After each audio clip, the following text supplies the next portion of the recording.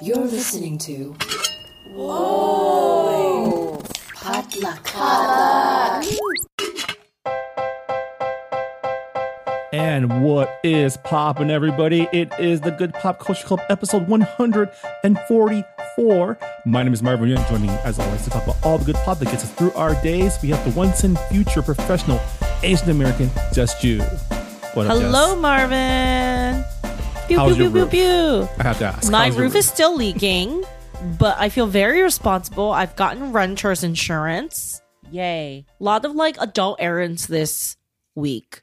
I resized my engagement ring. That's a weird sentence. And yeah, I cleaned a lot. I washed my rug. I washed my dishwasher. Have you guys ever done that? I don't have a dishwasher, but I think I've heard of doing that. Yeah, one of the things I do, to break intergenerational trauma cycles is I use my dishwasher every day. As a dishwasher, you mean? Yeah. Every single day I use it. I run it at least once a day. Whoa. I we think even actually have it a uses dishwasher? less water because I wash dishes very inefficiently. And it takes forever. So, I just use my dishwasher. That's what it's there for. Have you ever cooked in your dishwasher? No, that's disgusting. That's some fucking white nonsense, okay? I've seen the salmon bed. I have a pot and a stove and an oven and an air fryer. Why the fuck I would rather eat it raw than cook in the dishwasher. But it's great. It saves so much time. But I learned over TikTok that you have to wash your dishwasher. Yes. You need to cleanse it. Yeah, that was very satisfying. So, kind of starting the spring clean process. Ugh, I need to do that for 3 months. Yeah, that and grout. Grout's disgusting if you think too long about it, but that's fine. Oh, yeah. That's fine. Just don't think about it. I don't even know if my house has a dishwasher. But also, we live with my mother-in-law, so... Against principle, she would not let you even use it. She would just sit there giving us the stink eye and complain the entire time. Well, you know what? Now you and Christine are a family, so... That's true. It's interesting because... You sound like a man with a lot of fear.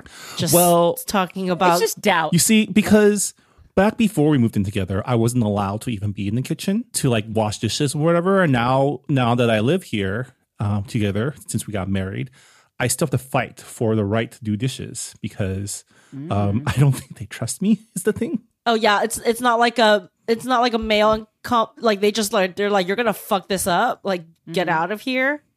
Which it's if you do the dishes, they're just gonna have to clean it right after you. See, they say that, but I've been doing dishes my entire life. I'm not one of those guys who doesn't know how to do housework. So it's actually pretty. I want to help. Why won't you let me? What if is it just division of labor? Do they think that you should be doing handyman things? Is that something that would satisfy them? Do you rake the yard or? Well, we don't have a yard, but they do take advantage of my height to reach high places and change light bulbs. There you go. So. Maybe they have a sort of a gendered sort of view of what you should be doing. I don't think it's that. I think it's just a lack of trust at your abilities. Technically, I am still the intruder to this domestic sphere. They need to get used to you. Yeah, sure. So yeah. Anyways, also joining us, professional culture editor Han Win. Hey Han. Hey. This must be a very busy week for you with the Oscars coming up. Yeah, I feel like it's just been getting busier and busier because starting this month, a bunch of big shows are coming in. And so it's kind of just juggling all of that with the Oscars, and then I have an intern, and I'm getting not two other writers, but other vertical people are starting to contribute. So I'm just I need help. I actually need an assistant. More writers is great, but I actually need an assistant. My main memory of having interns is that it's just more work for me because I have to find stuff for them to do and teach them at the same time, make sure they're learning. Yes, absolutely. A proper internship is always going to be more work for you. And if it isn't, then you are exploiting a poor child and you should feel bad. Yeah. No, it's more work for me, but also they want good experience because also you know what? Little news stories, trailer write-ups and stuff like that don't work for us on the culture vertical. So I've been actually having to think of heftier things. Like, yes, I give her a few lists and things like that, and I give her some projects to research. But we actually have, like, she'll be doing an interview soon for something that will probably be a What's Poppin' for me at some point soon. And then I have like another sort of reported piece I'm getting her to do. And it's fun because she is a Korean adoptee who really loves Korean culture because nice. that's how she's learned about her, her birth culture.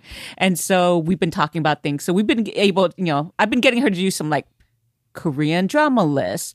And if I talk about like a certain like Asian haircut, she knows what I'm talking about. So, we're figuring things out around things like that. And so that's one of the reasons why like the thing I'm getting her to do an interview for is White Savior, that comic book. So that's fun. But yeah, I just wish I either need more time or an extra Han. Well, I'm glad to hear that you're one of the good ones, not exploiting your interns. Good job, Han. Good job, Han. Good on you. Here's a sticker. Here's a gold star. We've done that in the past now. But yeah, it's exhausting, but like I like her so much and I definitely want her to get a good experience out of this. Yeah. Well, we are 1 week into March, which means we're a little late with our February edition of Do We Want This, our monthly news roundup. It was a short week. I mean, a short month. So yeah. Yeah, so totally understandable. Not making excuses at all for ourselves, but this week we're going over the latest Asian American entertainment news, which we'll probably talk about the Oscars at some point. But before we get to that, let's find out what pop culture is speaking us through this week, or just not pop culture thing. What culture has been getting you through this week? So I was So after binging Physical 100 and being very inspired, and my sister is a wannabe LA Pilates girl. She talked me into going to a workout class at Barry's Boot Camp, which is a HIIT style workout, high intensity interval training. That's effective. It's effective, but it kicked my ass. I went on Sunday. I'm still so sore. We're recording on a Tuesday. I had to take a Tylenol today. I live in I have multiple floors, and I live in a condo, and there's multiple floors. You guys have been over to my place. Like, there's a lot of stairs in my house. Yes, from my main level, and like going to the bathroom has been awful. Like, I have to go up and or down. It hurts going both up and down, guys. So every time I need to pee, it hurts like to get to the bathroom. Sitting down on the toilet is very painful. Getting back up, very painful. Is bad. Was it worth it? I don't know. I feel very smug. Yes. About my workout and like being an LA Pilates girl. You can buy a really fun smoothie after your workout. That's kind of like one of the appeals. Like she lured me with the smoothie. I mean, it was all right. You're only hurting because you haven't done so in a while. I mean, I feel like when I go through my workout phases, it gets to the point where like if I'm not feeling kind of sore, I feel like, oh, I didn't go hard enough, like what's the point? right? Yeah, so I definitely feel like I got my money's worth. So for those of you who don't know, you basically like you run on the treadmill. You do like cardio for like 10 minutes, and then you do floor with weights for like 10 minutes, and then you do that rotation again.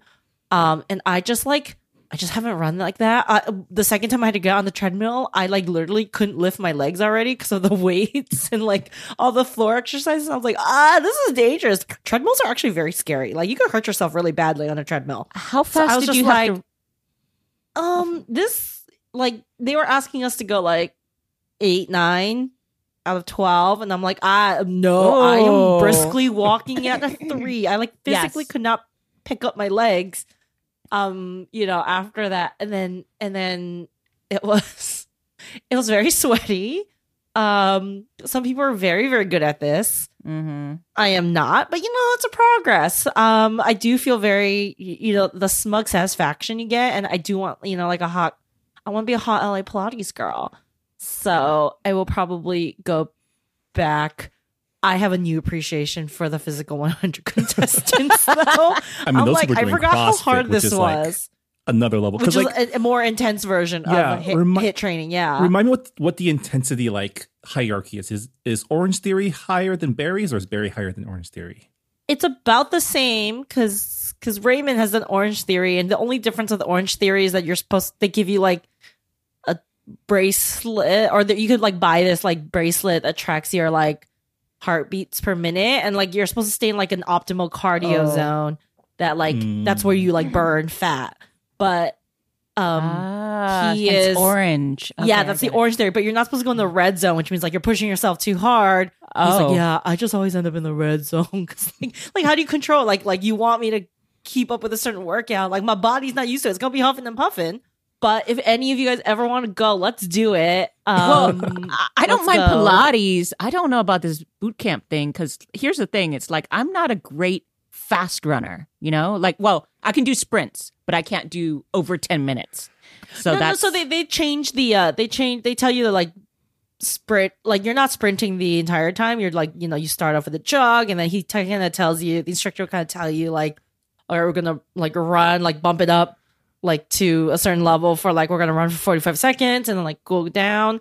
But and this guy apparently was very clear. This is my first time, but like all my friend, I went with a friend and like my sister, and she was like, oh, they were all like, oh, this guy is so clear. And like the best part is that it is like dressed like a club, like there's lights and like strobe lights and like really bumping music. So it's like, it is fun. It's dark. So like, no one can see you huffing, puffing that much. I guess, but yeah, if you guys ever want to go, Marvin, if you want to, there's like a first timer deal. It's a really good deal. We can all go, and we can finally answer the question: who's getting eaten by Cocaine Bear? I mean, for me, working out is a solitary thing because the thing I hate the most is having to work out in front of other people. No, I need peer pressure. If there's no one judging me, it's like that's how I study too. That's how I write essays. Like if no one's judging me, like I can't do shit. So I need like the peer pressure. I go to the gym, but I stay in my own world with like the headphones and stuff. So I used to go to the gym at like take 1 a.m. just so I don't see anybody else. Oh, yeah. No, I used to take classes like for yoga. I like that. And I've taken Pilates. I enjoy that. I used to do step class. I did do, as I said, CrossFit cardio at one point. But yeah, I mean, I'll consider it. I feel like I haven't done a really extreme cardio in a while, so maybe I need to bump it up. That's true. I say that I'm solitary, but I'm also very susceptible to peer pressure. So just as long as providing that we are safe spaces to going with you. Yeah. Like you can't, and we can get a smoothie afterwards. Well, I am off in like 2 weeks for a week, so we could do that and then have more than a smoothie afterwards. Sounds we can have an actual meal. All right. Okay, cool. Han, what's popping with you? Speaking of meals, I'm thinking about mushrooms. I have been watching The Last of Us, which is HBO's adaptation of the popular video game, which is set in a post-apocalyptic world where there are mushroom zombies. For those of us who haven't played the game and don't understand what we mean by mushroom zombies, I don't think I've talked about the show before, have I? Anyway, you have, yeah. Last time you talked about the Nick Offerman episode. They just put out the penultimate episode, right? Yeah, this episode that I really enjoyed it. It was, I mean, not to give too much away, but they Ellie and Joel encounter a small community run by a preacher, quote unquote preacher, who, they resort to some extreme circumstances because it's difficult to get meat. So you can probably guess what that is. Oof. And oh no. And you're just like, oh, these mushroom zombies sound better and better by the day. But it was a pretty good episode. It was emotional, but also like when you think about it, like this preacher was scarier than any of these cordyceps that we've been meeting, cordyceps clickers. So yeah, it was pretty good. Yeah, I haven't watched the show yet, and I guess at some point I will binge it. But I did play the game, so I'm trying to gauge if we're like an episode out from the finale. That means you've already passed the winter segment, right, where Ellie is separated from Joel. Like Joel gets injured, and then Ellie has to like get sit out on her own. Well, not quite. I don't know if that's exactly translated into the show. Okay. There is a time when he is injured and she goes and gets something to help him, and then there is a flashback during that episode. It's the mall segment, right? Yeah. So Okay. that happened. Yes. So this happens right after that because she has now gotten the help that she needs, but he's still injured. So Okay. yeah, this is during that time. So maybe you know what's going on then. But yeah, the finale is coming up on Sunday, the same day as the Oscars. So just heads up, everyone, catch up with one or the other. I'm not saying that there's going to be a spoiler for those people who haven't watched, but I mean, probably wanna- it's interesting. So that means this first season will be the entire first game. And Yes. I don't know how much you know about the story from the first game. That ending is pretty divisive, and I'm curious to see what people think about it afterwards. If Yes. they keep the same beats. there are issues. I just did a press conference for the finale where Craig Mazin, the executive producer who had done Chernobyl, who's on this, and then Neil Druckmann, who had created the video game, were answering questions about the finale and certain divisive things also. So, and how it compares to the video game. So I would say that they definitely do go over certain beats, but not to give away exactly the ending, whether or not they stay true to that or if they diverge from it, you're going to have to watch. But yeah, I think it'll still be worthy of conversation whether you've played the game or not. Yeah. Looking forward to reading the discourse next week. Yes. It's gonna be a good discourse day. It's gonna be Oscars plus The Last of Us finale. Twitter is gonna Also, burn down. a lot of room for shenanigans and bad takes. Oh, all around. We'll talk about that toss in a up. little Well, bit because there's already some pretty yikes moments about.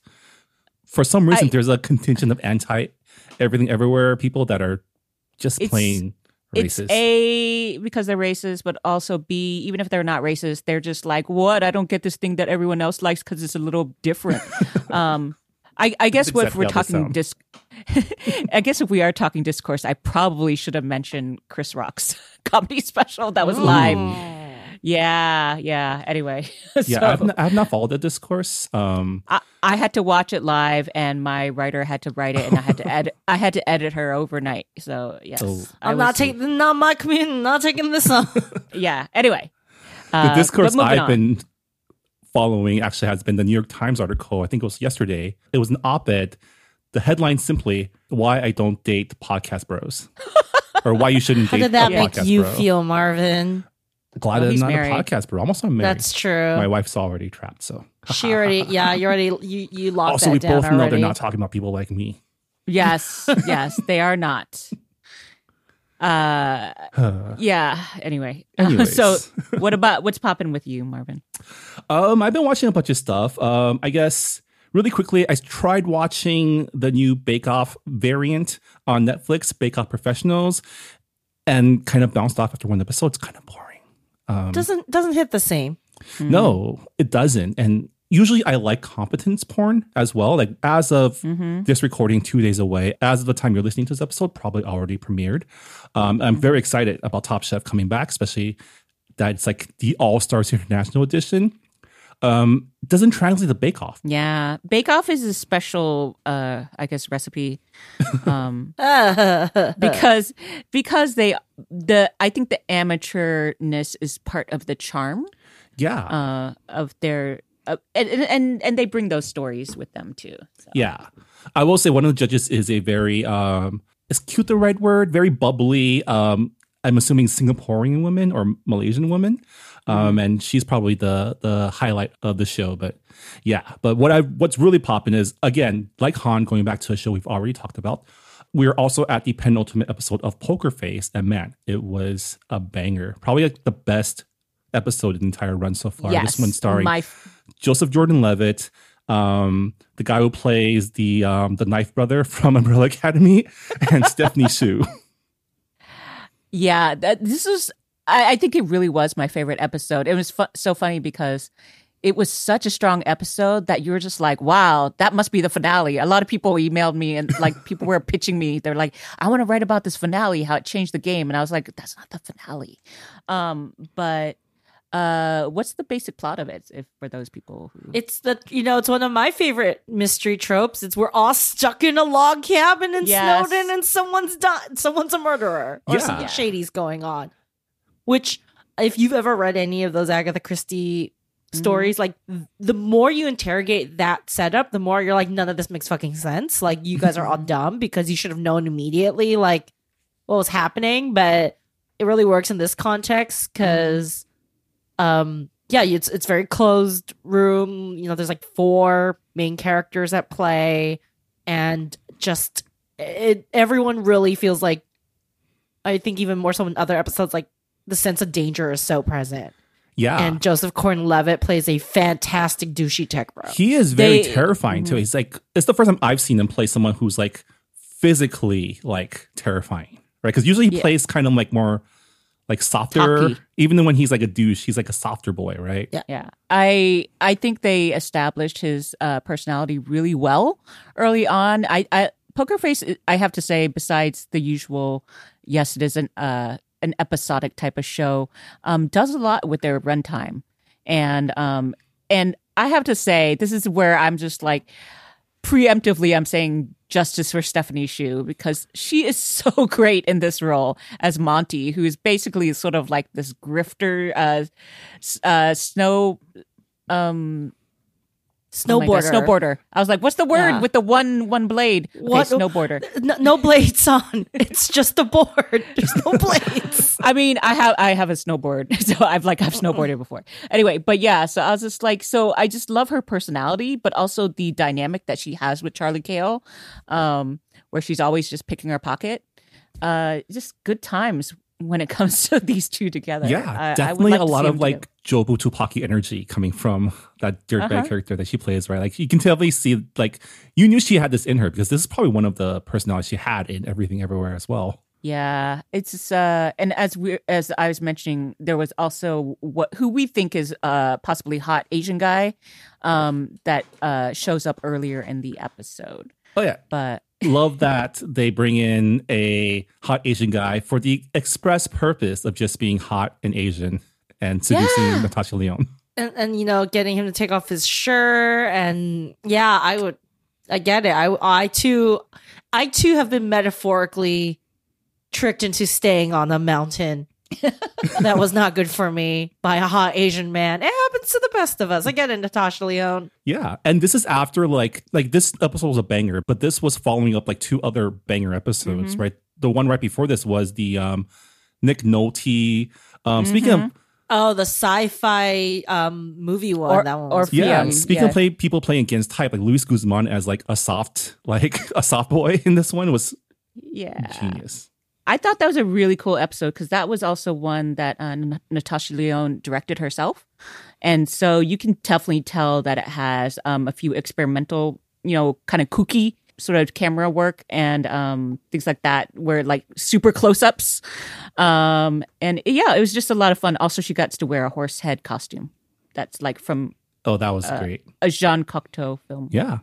And then this was following the Charles Melton race car episode 2. It's like they wanted to give you foreshadowing that like she and Asian guys might have a thing because like they did a flirt. And she was like, you don't want to get with this because this is trouble. And he was like, okay. And she's like, this is just an arcade romance. No, this isn't real. So she turned him down. I was like, well, good for you, lady. But also, so yeah. And anyway. I'm so curious what they're going to do because obviously for the last episode of the season, they're finally rolling back to the overarching storyline of Charlie Cale escaping from Benjamin Bratt's, what's his name character? Cliff something. I've seen the episode. I'm not going to give anything away, but there's some fun stuff in there. So. Oh, yeah. Yeah. Because we all know Ryan Johnson is someone who loves to play with form and genre. And I'm just really curious. Yes. Like even within the Columbo murder mystery setup that Poker Face has, every episode has been different, right? This last episode, Jess, you got log cabin vibes. I got like motel vibes. Like, remember that one film where a bunch of people start getting killed in a motel? Film, right? No, it's the one where they all end up being multiple personalities in this guy's head. Do you remember that one? The James McAvoy one? No. It was John C. McGinley was in it. God, what's the name of it? Identity? Identity, yes. Sorry, I just spoiled Identity for you guys. I do not know if I've watched this. I recognize the poster only, so I have definitely not seen the movie. Well, I just spoiled it for you all. They're all in some guy's head. He's a serial killer, so. Okay. Or one of the characters is a serial killer, and it's the kid. I could have told you that. Never trust kids. Just spoil it all, since we're not going to watch it. Anyways, yeah, looking forward to the finale of Poker Face. Looking forward to reading about the finale of The Last of Us, and definitely looking forward to the finale of Oscars 2023. Who will get slapped this year? Who knows? Oh gosh, how many jokes are going to be about the slap? Who's hosting this year? Is there a host? Who hosts? Was there a host last year? Chris Rock. Oh, I think it's Jimmy. No, 2023, Jimmy Kimmel. Yeah, I think I was like, it's a Jimmy. Yeah, there was a little commercial he did where it was like Top Gun, and he was like, "Wait, I wasn't your first choice." They're like, "You're not even our like 11th choice or whatever." It was a big cheesy thing when they announced him. So, by the way, I didn't watch Tar, but I read about the ending, and man, now I kind of want to watch Tar. I have could a not screener. believe that was the actual ending of Tar. That property is something my fiance and his sister play very passionately, so it felt like a crashing of worlds, and especially the geographical location. And I was like, yeah, what the fuck? Like, that's the punishment? Yeah, I need to watch it also because once I heard, like, you should just tell us the ending for a lot of these things. It'll make us want to watch it. Just out of curiosity. All right. That's what's popping for this week. When we come back, we're talking about the latest Asian American entertainment news in this month's edition of Do We Want This? Stick around.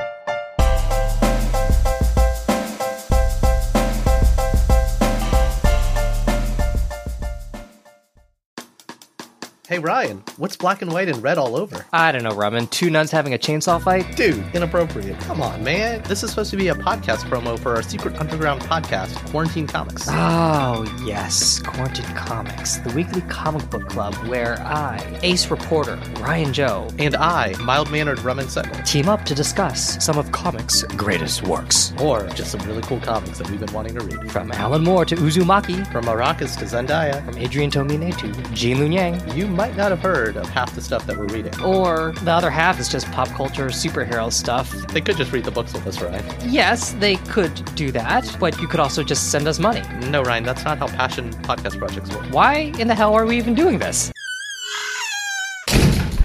I'm sure we'll be back by next week's episode.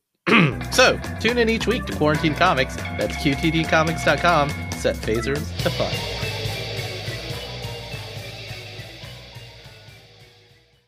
Hey Brian, did you go to Saturday school as a kid?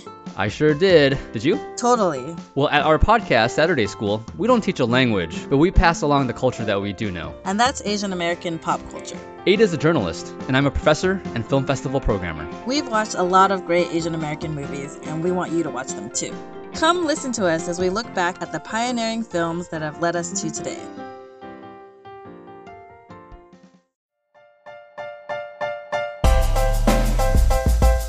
And welcome back to the Good Pop Culture Club. It is time for our monthly Asian American Entertainment News Roundup. Do we want this for ostensibly February 2023, but actually we're doing it in March. It's a thing. In this segment, we each go around, bring up a couple stories relevant to Asian American entertainment and ask ourselves if we want this. So yeah, let's get started. Jess, what is our first story? Our first story, you might have heard, Steve Yeun, ever heard of him? Will be joining the Marvel franchise in the upcoming feature Thunderbolts. Okay, I'm not gonna lie, I had to Google what the fuck Thunderbolts was about. It's apparently like their Marvel Suicide Squad? Yeah, it's like Am Bad I Guys getting this Avengers, right? which Yeah. I have thoughts, but so please it's like- continue. It's like Winter Soldier, David Harbour's character from the movie he was in, Black Widow. Florence Pugh, some other people from other movies that I cannot remember the name of the character. Also, the bad Captain America from the Falcon Winter Soldier. Yeah, see, I didn't even watch that series. So Oh, him, the so white I guy. guess so I guess do we want this? I can just say, like, I have mixed feelings because I'm just like, oh, Steven Yeun, I like him so much that I almost kind of want him to stay away from the MCU because I think the MCU has gotten bloated and less, like quality control. Then again, I'm like, I want him to get that Marvel money and just continue doing like all the things he can do with the power he has. Maybe it means funding more indie films. Who knows? But yeah, so I guess I wouldn't mind seeing him on screen. Yeah, I'm going to say, yes, I want this because I think Steven Yeun would be awesome as like a superhero. But at the same time, I don't know who he's playing. I'm not sure. Like, I'm not sure this is the film I want to see him in. So also no, I guess. The thing is, like, the Thunderbolts is being set up as like the government task force for like the Avengers, but like shadowy, right? Which the Avengers already is like an extra governmental like task force to do out like, of the judicial system. yeah. Extrajudicial And now it's like, here is the authority. Avengers, but a Black Ops squad, pretty much, like to do like governmental dirty work because it's being set up by the character portrayed by Julie Louis-Dreyfus in like many of the Marvel films and TV series since the Disney Plus takeover. And basically, the Thunderbolts, they're like what of Avengers, but more fashy, right? That's kind of like what they're being set up as. And I don't know, that gives kind of bad vibes to me. I just don't want Steve Yeun to be cannibalized by the Marvel machine in terms of like I think up until this point he's done really, really interesting stuff and he's really pushed himself and done some crazy. I mean, what was that 3-hour Korean movie he was in? Minari? No, like from the Burning. Burning, right? Like he's doing shit like Burning and Minari and Nope, like just really interesting choices that I feel like is really fun. And I, I honestly think we've lost some of this generation's best dramatic actors to the Marvel machine. Yeah. Like, because Mark Ruffalo has to make 8 million movies as the Hulk, who's like not even the main character. Like, we don't get the Mark Ruffalo in Spotlight, we don't get more rom-com Mark Ruffalo. Yeah, I would rather see him in more rom-coms or films where he can be kind of awkward and just talking. Yeah, I mean, there's some folks who are like, you are perfectly suited for Marvel Universe. Like, I'm sorry, Chris Evans, beautiful man, not the best actor. You do all the Marvel movies you want. I don't know if we're missing out on like a generational talent, but by him, doing multiple Marvel movies. But like, it's like some people like, you're too good. Like, they're wasting your talent. Like, Jonathan Majors, I know you signed up to be the big bad. Like, get out. We want you to be in better movies. Yeah. I didn't even watch Quantumania, I'm not gonna lie. So I'm just like, it just seems like a waste. I heard it wasn't great. I saw it free, so I'll tell you, don't watch it. And it just seems like, wow, like we're gonna waste that. And like directors too, like Ryan Coogler, granted he had to like kind of do a big revamp for like Black Panther 2, but it's like Ryan Coogler, I don't know if he's going to continue to make the Black Panther, so I'm like, let him make a not Black Panther, like let him make movies, like movies. Yeah, he's I do feel like Marvel just locks you in for a certain number of prime years and like sucks up your life. Yeah, I mean, I remember when Marvel movies, their strength was that they're like movies, but with Marvel characters. But now it's kind of like when a franchise becomes like self-aware, and now it's like, okay, it's not novel anymore. I mean, it's great that you're getting like Chloe Zhao and all these like artists to make your movies, but I don't think the writing has caught up, and definitely not like the storytelling. Like, I feel like the need for Marvel to be so interconnected has kind of been detrimental, especially recently when everything has to like reference everything else and there's a whole continuity. You're putting restrictions on your very talented writers and directors because there's certain things that they just can't do anymore or can't say, right? It's or you give the like inkling of something great and then you have to Marvel third act it or like tie it or like do undo all the character work so that it fits into this other story. It's not a surprise anymore that it's interconnected. What's a surprise is when it actually ends up being good, which is not like, hey, She-Hulk was great. It was kind of, you remember how like delighted we were with that? Yeah. So I have to say, like, sometimes it's like if the movie is decent, I'm like, okay, cool, that wasn't a waste.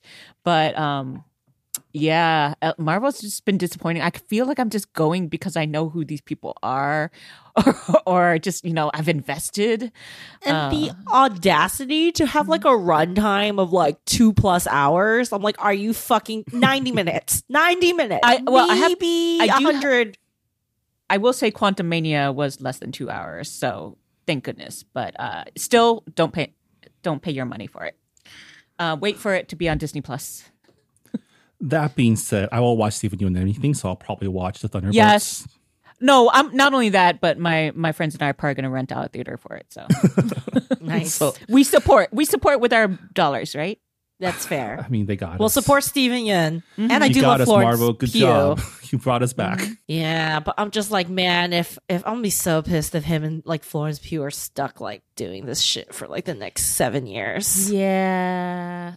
I like Florence Pugh so much, but She's so good, and I'm just like, yeah. please do not waste your talents on this. You made me like Amy, right? Yeah. Oh my god, just yeah. Anyway. All right, Han, what's our next story? All right. I'm gonna skip over the trailers and do that second. So what do I have here? Okay. So let me pull it open. All right. Deadline reports that Lauren Tom has been cast in the Hulu series adaptation of Interior Chinatown. We already knew previously that it was going to be directed by Taika Waititi and starring Jimmy O. Yang. This is based on the book by Charles Yu. And so Lauren Tom will play a character named Betty. She's a recurring character who's a real estate agent. She has a sharp suit and a sharper tongue. When her assistant drags her out to look at an abandoned laundromat in Chinatown, Betty is clearly irritated, but her attitude changes when she sees her old friend and new rival, Lily Wu. So just based upon that, what you know about Interior Chinatown, do we want this? Yeah. Yes. I love Lauren Tom. I think people forget that, after Joy Luck, we have a good talk to the cows come home about what happened to all the stars in Joy Luck Club after Joy Luck Club was a smash hit. But like Lauren Tom had a really good run as the voice of Amy Wong on Futurama, one of my favorite shows. I love it. She's fucking hilarious in it. So I think she has the comedy chops, and in the hands of Taika Waititi, I'm very excited. And she's going against Lily Wu, played by Diana Lin, who played the mom in The Farewell. So it's a fun group of actors, Chloe Bennett, Ronnie Chang, Tai Ma, Archie Kao. He's back because he got divorced from his famous pop star wife. So he's back in the U.S. acting. OG CSI representation. So yeah, I'm excited. Yeah, I'm always excited for Lauren Tom, and excited about how this remind me, is this a show or a TV series? TV series, right? Yeah, so it's a series, which I think it was, I guess that for me is what kind of makes this, because I was like, wait, who is this?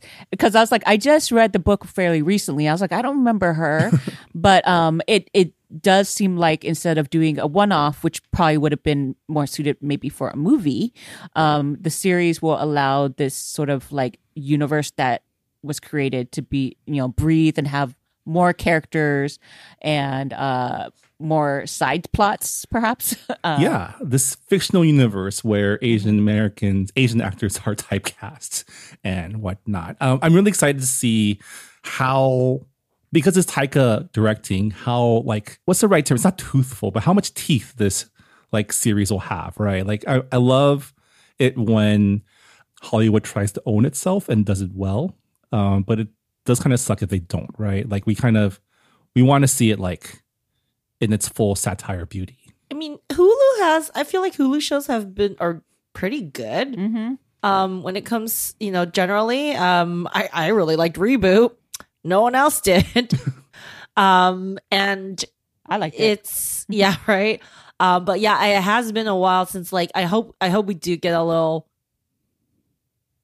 snarkier, which I mean Taika does go there. But we have it. The scary thing is like when it becomes true in like X amount of years, like, you know, like today's media landscape really just sounds like one long 30 Rock joke. And that's kind of frightening in its own way. But yes, excited about Interior China. I hope it makes it onto, like, actually makes it to air though. I mean, they already have casting, which means they're probably like, I feel like once you have casting, I want to say at least we get that first season, right? I hope so. And I hope it comes out relatively soon because, I mean, Interior Chinatown came out in like 2020. Yeah.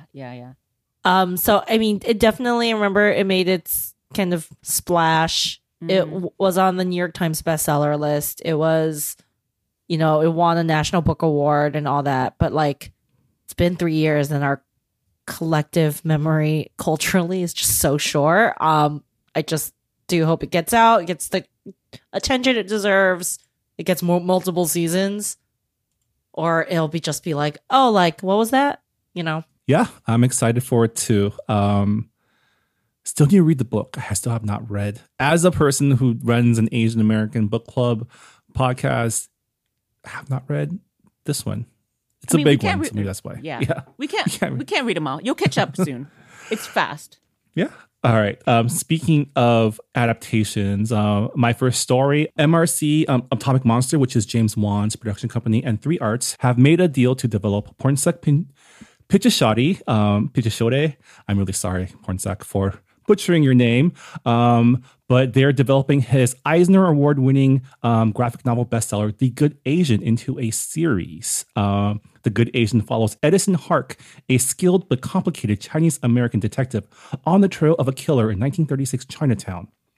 The series adaptation is a Chinatown noir following the first generation of Americans to come of age under an immigration ban as they rise up against a system of violence, oppression, and corruption in their community to build a better future.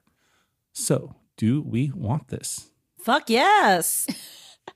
Sorry, this is like, you're hitting all my yeses. Like, detective, murder, historical, Chinese. That's all I want. And definitely like 1930s fashion. Yes. That is the hottest era of men's fashion. Han, do you agree? I totally agree. And then add the noir, you know, like sheen, the broodiness, yes. Yeah, the hotness. Like let's get a femme fatale in there. Like Also, if you're talking about like Asians in the 1930s wearing that fashion too, it's just like you don't normally see that in the movies that we watch because they didn't have Asians in them. So I'm just down for the aesthetic. I don't even care. Like, no, I'm sure I care about plot, but at the same time, honestly, if it was just like a moving picture, like commercial or a music video, I still would have been down. So find me a hot Asian dude, slap him in some wool. Yes. Yeah, I mean, I know he's not Chinese American, but this is the type of role I want to see Stephen Yeun in, right? Or Stephen Yeun. That's fine. We'll take him. That's fine. But like you need to find a face that looks good in a fedora. Like that is, to me, that's more important than ethnic authenticity. You need to find a face and a head that looks good in a fedora because it can go very wrong very quickly. Oh, wait, suspenders. Sorry. I'm just like, we're just talking all our trench fetishes. coat, fedora, cigarettes. Marvin, did you ever go through a fedora phase? Like as a young millennial man of a certain era? I don't think I did. I did too, but like, I have a fedora still. I never had the guts to actually like. I tried them on at the hat section at Nordstrom, but I never pulled the trigger in buying one because yeah. So like, if you don't have the right style, the right brim length, the right fit, like it can veer from Indiana Jones straight to like neckbeard who doesn't shower. Like you gotta make sure the costuming has to be on point. And, Pornsak, I know him. He's a very talented writer, very thoughtful, and a very nice man, too. And it's just really cool to see the cyclical return of the Asian American detective. That's like one of the earliest like tropes, the Asian American detective in the in like pop culture, or at least pop culture pertaining to Asian folks. So it's cool that this is coming back, and I just think a lot of people don't know that. Like this is a historical kind of reference. Yeah. Also, I may or may not have already bought the first volume of the graphic novel after this announcement. I have not read it yet, but I will report back. Okay, cool. Because I think I'm gonna have to buy it too. I've been Yeah. trying to get back into graphic novels and stuff. Wait, so Jess, if you let's put your media consulting hat back on, your past life, who would be on your short list to play hard-boiled Chinese American detective? Desmond Chiam. Oh yeah. Handsome as get all, bone structure that can carry off a fedora, fantastic actor, good action. You know, he did his Marvel stint, so he got the action bona fides. Just so underutilized in that he's done the cop procedural thing. He can kind of do, remember that like Australian series that he was really good in, but like did not get a second season. Like he could do it all. And just has not really gotten, I think, the like work that I think he is a very talented actor, and I know him as well, and he's just a very nice person. So like I think he should at least be in consideration. Just so tall too. He could work the slacks and like the suspenders and the trench coats and everything. Yeah. I can see Desmond. I can also see Tim Chu. Well, Tim Chu's busy doing That's right. He is in that Company Milo in Ventimiglia show. Yeah. Yes, we will talk about In Good But Company. he's got that like classic I think Desmond does like shady better, like morally gray better. Like Tim, even though like the first time I saw him, he was like tatted up like a gangster. Very great show. Just in a tank top the entire time. Had a good time. I think Desmond does like morally gray better, or just the vibe. If they're going older, Nelson Chang, great actor. I've seen him more stage work. He had like a very minor role in Mulan, but they're also very handsome. If they're going for like a little more like world weary. Yeah. Well, very excited to see. So this is in development, so we're still not sure if it will ever see the light of day. I feel like it's more shaky than say Interior Chinatown is, but there's some good people behind it. James Wan, he puts out hits. Yeah. So looking forward to learning more about this project. Definitely. Yes. All right, Jez, what's your next story? My next story is that Randall Park's directorial debut, Shortcomings, lands at Sony Pictures Classic after playing at the Sundance Film Festival. It's getting a worldwide deal, so hopefully we'll be seeing it soon in theaters. Do we want this? Yeah. Yes. Okay, but How here's can the we not like synopsis. I'm going to read you I was the about to synopsis. say, like, Here's I don't know the hiccup. I don't know Here's the film. hiccup. Ben, played by Justin Min, a struggling filmmaker, lives in Berkeley, California with his girlfriend Miko, played by Ali Maki, who works for a local Asian American film festival. Sounds familiar.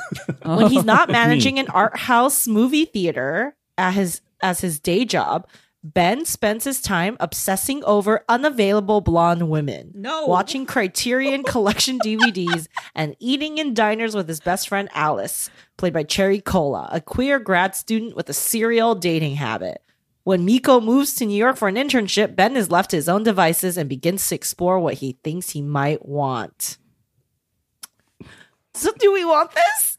You know what? I'm intrigued. Like, I trust Randall enough yes. that I'm sure like the main character is meant to be a trash man and we're meant to judge him for his actions. Actually don't know do you know what the buzz was for this film? I've not followed it, but it is based off a graphic novel from a few, like that was written like, I want to say like a decade or earlier by Adrian Tomine. And Adrian Tomine is also adapted the script for the feature and is an executive producer, along with the folks at Imminent Collision. It's just everything. Like, I love everybody artistically who's involved with this that I know of. They're all very talented. I think Randall Park is a really good writer as well as a actor. He actually got his start in like writing. I think he's a very smart dude, as is his team. But like, I don't understand why. Like there has to be a better way to like market this, right? I mean, I guess the question is this a film we need right now? Which, yeah, on one hand, Randall Park directorial debut, more talent in the pipeline, always a great thing. This type of narrative, I see it enough online, I guess. I don't know if I need it on the big screen. I don't know. It's a dilemma. I'm very, very torn about this whole thing now. Yeah, without having seen it, without really knowing beyond the premise, I want to say that it will come to an interesting conclusion, but we'll see. Like, I'll still support it, I guess, because he gets to do it. I just feel like, as someone who has had a lot of how do I phrase this? Has had a lot of interactions and dealings with like pretentious art bros. It might of any race. Yeah, it might hit you a little closer. It's like I've chosen and selected a social circle in which I do not have to talk to these pretentious film bros. So why would I voluntarily choose to spend time with a pretentious film bro? And it's also just like, yeah, I think part of it is like that synopsis marketing maybe needs a little tweaking. I don't like, or they need to be a little like explicitly in on the joke in the way they market this film. Like I'm assuming Ben is not like a heroic character, right? He's like the Joseph Gordon-Levitt in 500 Days of Summer, but we also know that like that movie went over a lot of people's heads. Oh yeah. I mean, I watched The Menu. I'll watch this too, I guess. I think it really depends, because maybe it's not marketed towards you, which is, which also is its clear. own like whole other problem, That's it. right? Which is like, why are you making this for? Film like, bros. Are you dumbing it down to like appeal to like a mass white audience? Like, I don't know. I just don't trust men. Like, and I don't know, like, can this man tell and I'm also just like very like it's Berkeley to like be this dumb in a city like Berkeley to like seek out like white validation in a city of Berkeley. Like, I know it happens, but that just sounds like that sounds so bad. Like, I mean, I feel like you're also like way too close to a lot of these theme points, right? I mean, probably. And I also just have questions. Like, if he's like his character seems like kind of like a douchebag. Like, why are you hanging like a queer grad student at Berkeley would not be fucking around with a douchey film bro, like a cis straight maybe misogynistic film bro. Like, no, I know those folks. They're like so radical. They make me look like a conservative. Like no, that would not happen. So yeah, but I still inherently trust Randall Park, Michael Lamco, and Yu Ho and their work. So to me, it's also, I'm starting to realize it's a lot of it's an age thing. Like the conversation is changing so fast that even if you were radical and pioneering like 10 or 20 years ago, like that conversation is so dated now. Like the conversation from 5 years ago is dated now, right? Because we're just talking and more open and like trying to understand better. I think and I think the younger generation is like pushing it towards like pushing that as well. So it's just like, yeah, this seems like a movie that needed to come out like 15 years ago. I think that's a pretty good observation, I think, because it's like I'm open to it, but also maybe because we didn't see this back then, that's why I'm still open to it. But yes, I agree that the conversation probably has moved on from this. I mean, back then, this type of movie wouldn't have been able to come out. Is also the thing, right? So Yeah, but I also think like, we're in 2023. We have like, let's keep up with the discourse, fam. Like, let's try to let's try not to be stale before we even come out of the gate. Like, I just don't understand why we keep rehashing like the same stories or the same like themes over and over again in the same way. I like, come on, let's do something new. Let's do something new. yeah. That being said, we'll probably cover this film. Yeah, I on our mean, I'll podcast. probably watch it. I'm gonna be real, just to see like if my ick radar is accurate or not. We can do another watch party. I think that helps. Yeah, sounds good. All right, Han, Yes. you got this week's trailer roundup, right? Yeah, I'm so excited to talk about these two. There's actually probably a few more, but these two are the cream of the crop, I think. You already know my opinion of this, but basically. So the first one is called Past Lives. It is an A24 film. So for us Asians, it's A24 has been very good to Asians. So This was also a Sundance one, right? yes, it actually, that's when I think it got acquired or whatever. But so let me just tell you some of the bona fide. Celine Song wrote and is directing this, starring Greta Lee. Love her. And I believe, I don't even know how to say his name, Teo Yu. He was just recently in a K-drama I watched called Love to Hate You. K-drama isn't that great, but he's so good at it. He also looks very good at it. But anyway, so here's the general premise. Nora and Haesung, two deeply connected childhood friends, are wrest apart after Nora's family emigrates from South Korea. 2 decades later, they are reunited in New York for one fateful week as they confront notions of destiny, love, and the choices that make a life in this heart-rending modern romance. The trailer, so if you look it up, you see that she's married to some white dude in New York, and then so her childhood friend comes back all hot, and so they're kind of like so there's these moments, and I'm just like, everyone I showed this to, they were like, I'm ready for my heart to be stomped and all this stuff. And I was just like, I normally don't go into something that has a probably a not so happy ending or one of those medium endings. But this looks, for me, so good. But anyway, I will ask you, do we want this? Yes. I am very Oh my intrigued God. by Korean American persuasion. This was definitely like one of the more A24 trailers I've seen in a while. But yeah, I don't know. I think Just Han, you two are the more you two have more bona fides in like romance as a genre. How did the trailer hit for you two? I mean, I'm a sucker for like reunion trope, so I'll watch anything with like childhood, reunions. It is a staple of K-pop, or K-dramas. This sounds just like a much more grounded version of the K-dramas I watched in my youth. So I'm excited about that. Those ones also demolished me emotionally for weeks, so I'm also ready for that. Yeah, I as I was kind of saying, I don't know if I normally would want to watch something that isn't going to be a happy ending romance, but at the same time, it also looks so beautifully done. And besides my clearly being a fan of the two leads, I think also it's about time Greta Lee gets to be a lead in this type of film where she's playing, like, look, I love her kooky characters, but this one, I was like, she gets to play a straight, sort of like straightforward character. And I am ready for her to make my heart bleed.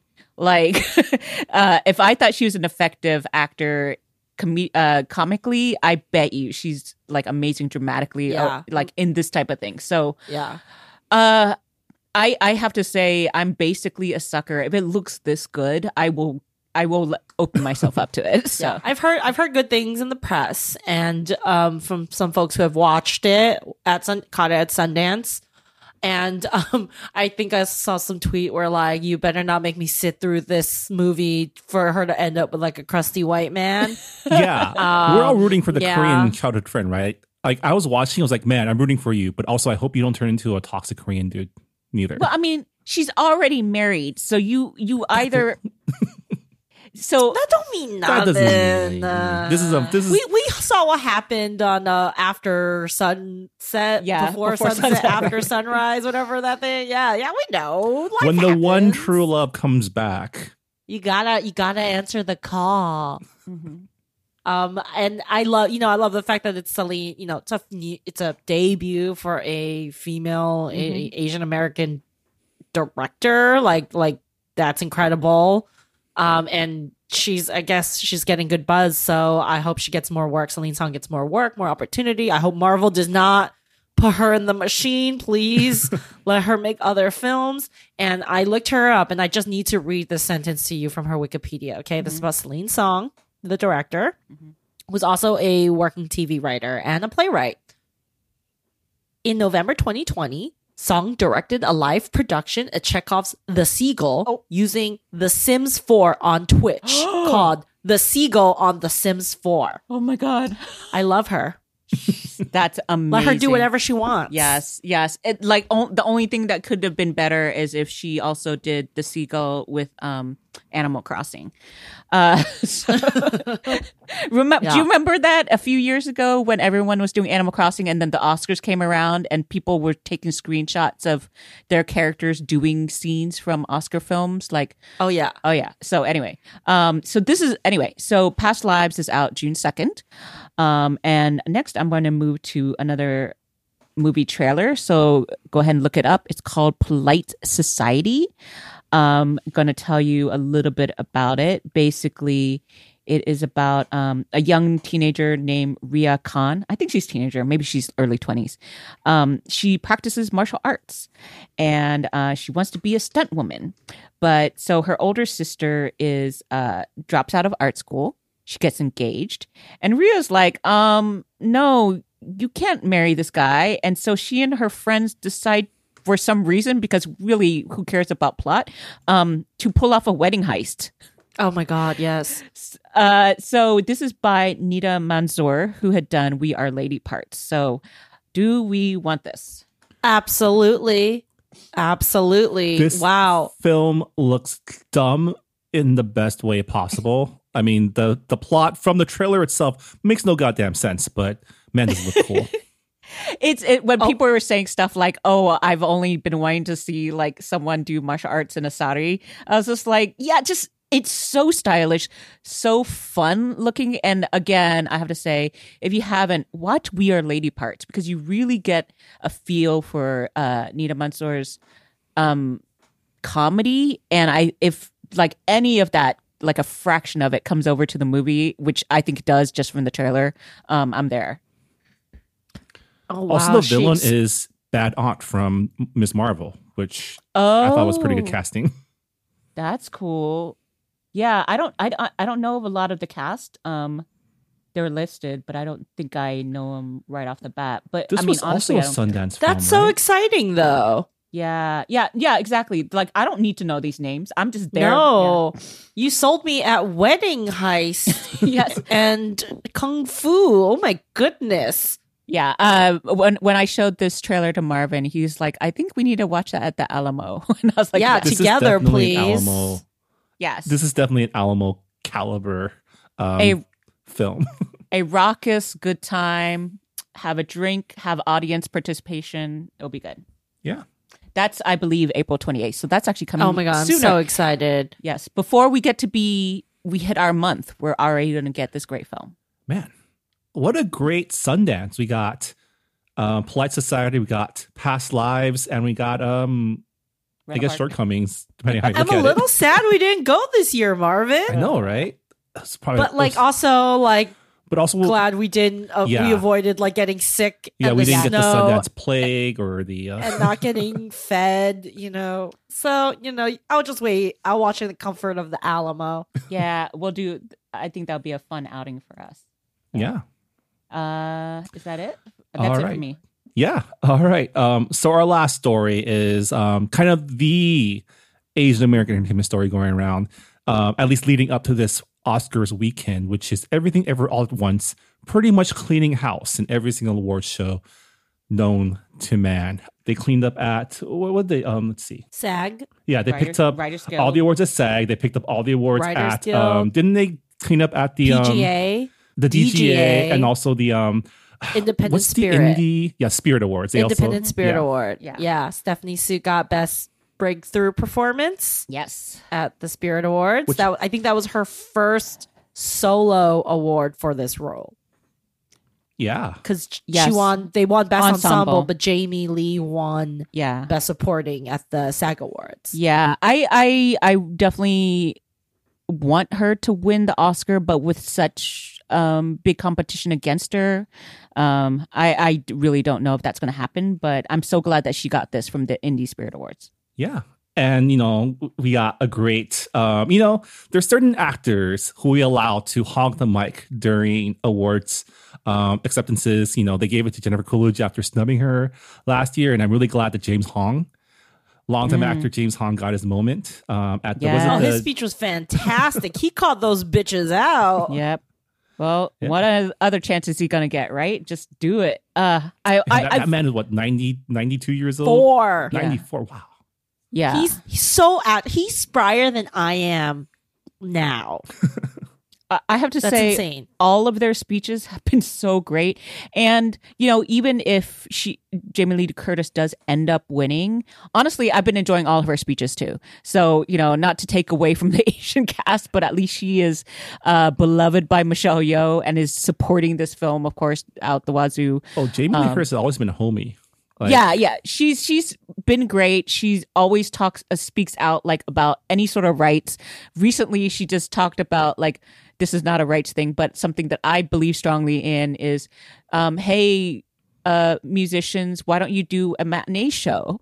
And then he's like, hey, you two, hey, Coldplay, why don't you do a 2 p.m. show? And then I'll show up. And I was just like, yes, please tell them instead of starting at 11 p.m. I don't want to. Anyway. Also, if you've ever heard her talk about One Piece, it's delightful. She Oh my God. Okay. I will have to look that. Yeah. She's a One Piece fan. Oh, I wonder how she's going to feel when the new One Piece comes out. Yeah. Anyway.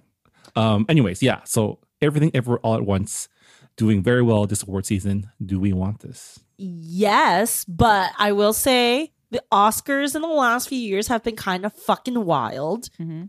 There have been a lot of weird things happening. La La Land Midnight snafu, Chadwick Boseman not winning, and the whole show leading up to that was super awkward. The Slap last year. So who's presenting Best Actress this year? To Michelle Yeoh, maybe. Right. Even this Didn't year we had Mark Wahlberg present the cast award to Everything Yes, Everywhere? to a bunch of Asian What? people. Hate crime committer, Mark Wahlberg. Yes, he did. Yeah. And just so I never count the hit chickens before they hatch at the Oscars. Just weird shit happens. It's also kind of the thing that caps it off, and you never know at that point what the temperature is. Up until this point, Angela Bassett was sweeping all of the supporting actress roles, and then Jamie Lee Curtis comes in. So, I'm hopeful, but also just ready for some shenanigans. At the end of the day, it really doesn't matter because the Oscar is cool, but usually the Oscar means you make more money, but for a lot of, or you have just the social power to greenlight shit. And that's not always the case for folks from historically oppressed communities. Troy Kotner hasn't been in anything since Coda. So, it's a step of public acknowledgement, but a lot of times in, the white supremacist institution of Hollywood, they love to be we did our job, pat ourselves on the back, not thinking about hey, why did it take 40 years for Michelle Yeoh to be considered for an Oscar? Yeah. Why has one actress of color won Best Actress in 95 years? One, Marvin. Yeah. And I mean, in the conversation of Best Supporting Actress, even within Everything Ever All at Once, I don't think there's any comparison between Jamie Lee Curtis and Stephanie Sue's characters, right? One is the heart of the movie, and the other one is a fun. Doesn't caricature. matter. If Judi Dench could get an Oscar for 5 minutes in Shakespeare in Love, Yes. than And then I think Anthony Hopkins like was on screen for less than 15 in Silence of the Lambs. yeah. But I actually think the record is like a 7-minute performance in some movie. That's a Yeah. cameo. Yeah, That's not it's, even a you know. performance, man. Yeah, that's what I'm saying is it doesn't matter. It's in some ways it's nice, but because maybe that means that Everything Everywhere All at Once might sweep, but Oscar voters are lazy. Yeah. I'm not saying lazy overall, but more of like lazy voters. If they like something, they like it. And so that could be something really good or maybe not. But also going against someone in your own category, in your own movie, what can you do? What would, even if that is a favorite movie for people, what do they do? So they go for favorites or they go for, anyway. So And I don't know about the two of you. We shall see. This is the most, I guess, anxious I've been for an Oscar since the Parasite year, because there's a film that I really want to win, but I also recognize it's not the type of film that usually does well, right? Because it's going up against the war film, which is the type of film that usually does well. Mm-hmm. And also the Steven Spielberg film. I don't think the war Yeah. film has any No. I think pull in the race. the goodwill is behind this one. I feel like if something else wins, that would be a dark horse. Like, it better not be like something like Avatar. Sorry. Wouldn't it be funny if like Tar won? It would be funny. It'd be I'd funnier rather- if Top Gun won.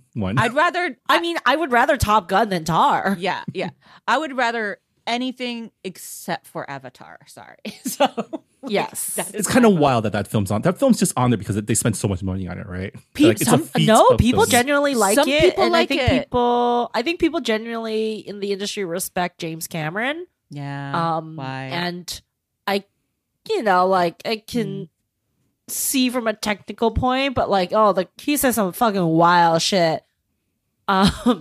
Truly wild. I mean, the storytelling yeah. isn't good. Like, it's just such a dumb movie. Anyway, sorry. It's just like I already went on my rant on another episode. So, just Yeah, so it'd be interesting to see if there's any surprises. I need to do my predictions. So Yeah, I think I'm gonna. I Do you think they bring up the slap, or they just several times, people will be making jokes about that stupid thing. It was also like after the slap, you couldn't have an awards show without a mention of it for a long time. I mean, I think they finally got it out of their system, and then this special came on again. So of course they're going to mention it.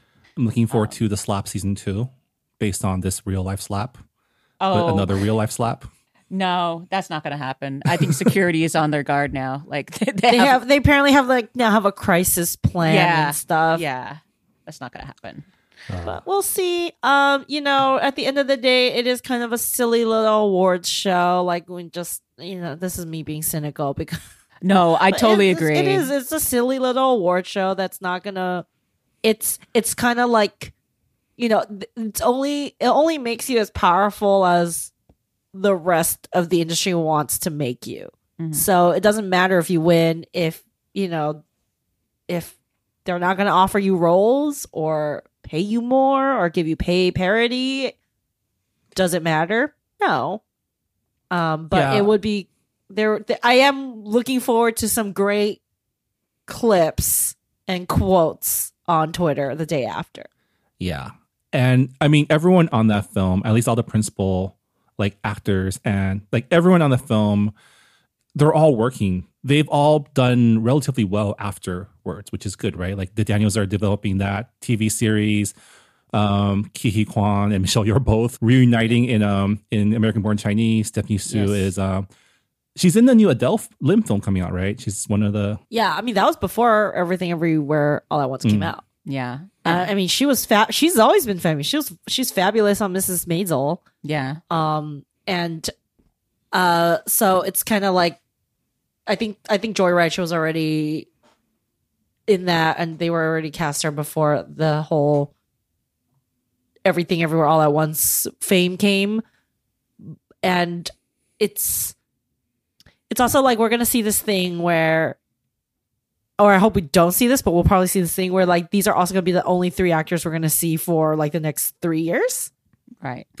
Like they're just going to be casting everything. Like 3 years ago, it was crazy. You know, it was a Crazy Rich Asians cast being cast and everything. Now it's just going to be the 3 of them, and I'm just like, no, guys. The point is now you got to open it up and find more of these folks. Well, that's why like Interior Chinatown, things like that have to have huge Asian casts.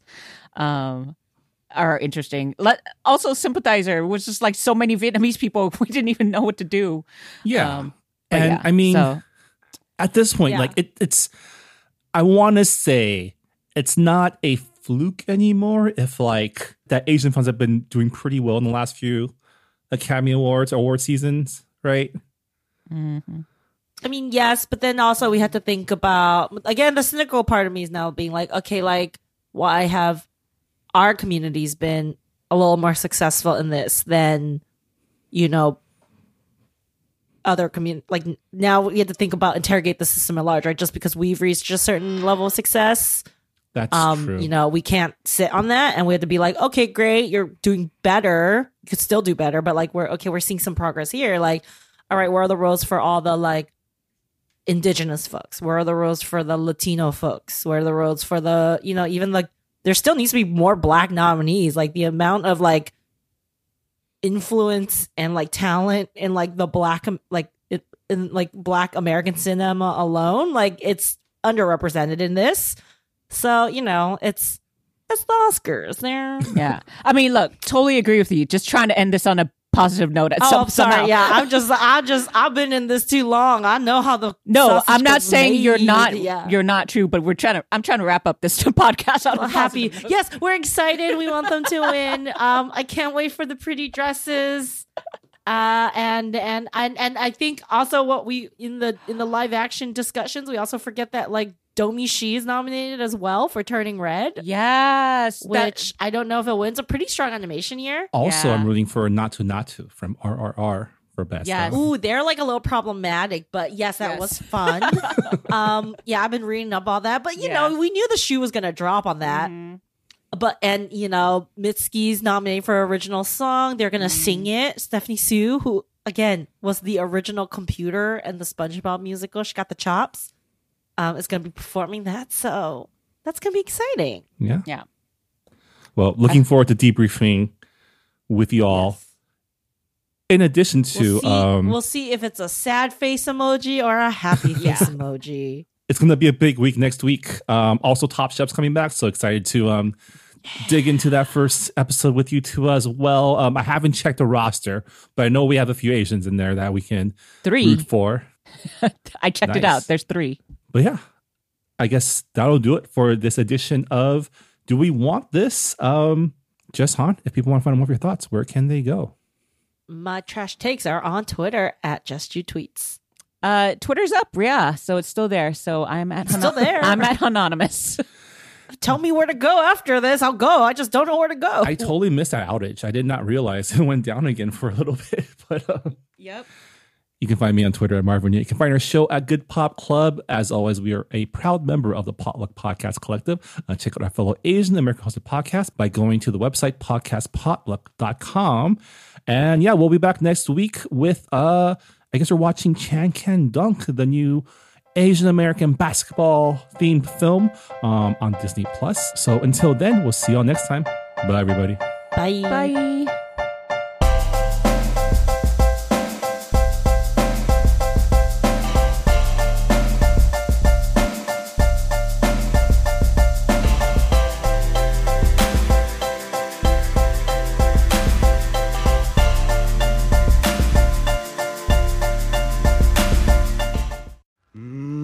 We're still here, and we're going strong. It's an exciting time in Asian America. There are more movies, TV shows, books, and music reflecting us than ever. But all of these represent just a small slice of Asian American culture and experiences. So what do? Tell more slices. Asian Americana is a show that explores these slices of distinctly Asian American culture and history. We've talked about how Chinese Americans built California's Sacramento Delta, the art scene turns gallery institution giant robot, a play that explores the lost Cambodian pop music of the 60s and 70s, and, of course, boba, just to name a few stories. You can find Asian Americana at asianamericana.com or on your podcast app.